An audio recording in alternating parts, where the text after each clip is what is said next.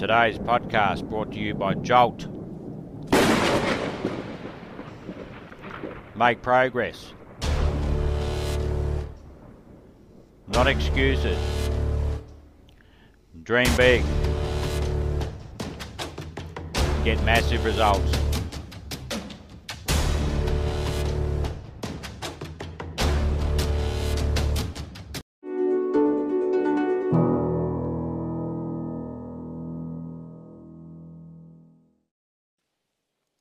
What would it take to transform your life?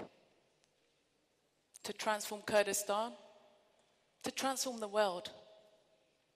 I'm Lena Kay, and I empower people to transform their lives and maximize their potential so that they can achieve what they want. Today, I'm going to share with you 3 steps that I use to transform any area of my life. It's what my friends, my family, and clients use to transform their health, relationships, business, finance, and anything else. I will also share with you why it is relevant in Kurdistan today. But first, I want to tell you a story about a little Kurdish boy who's a refugee. Born in Erbil, the doctors told his mother that he had died in her belly and that he will be stillborn. His mother gave birth, the doctor announced him dead and walked out the room. A nurse came in, slapped him a few times, and he started to cry. A few years later, when Saddam was bombing the Kurds with chemical warfare, the little boy's family decided to flee to Europe. They went horseback through mountains, they were smuggled into Iran, and eventually end up in London as refugees of war. He went to school, college, university, and by that time his family were working class and weren't the wealthiest, so he got a part-time job while he was in university, because London is one of the most expensive cities in the world to live in. The company he was working for saw leadership skills in him. They offered him money to leave university. He did. He managed 10 gambling establishments in London, and he'd done that for several years before he moved on to business banking. And again, they saw leadership skills, and they promoted him to be team leader.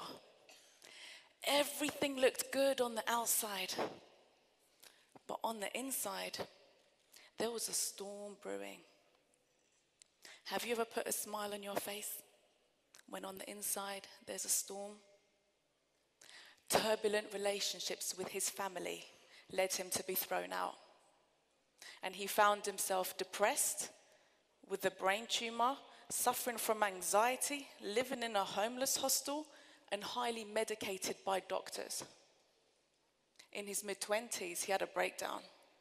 He went from corporate leadership to living on benefits. He hated his life, he hated his situation. He was in pain, and he wanted change so badly, but things seemed to go from bad to worse. Every time he took a step forward, something happened that took him 2 steps back. He was spiraling into darkness and addiction. Then one day, he discovered a video on YouTube that changed his life forever.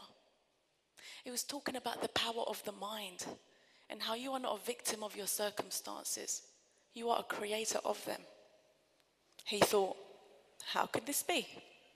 You mean I created my misery? I created my pain? I created my brain tumor?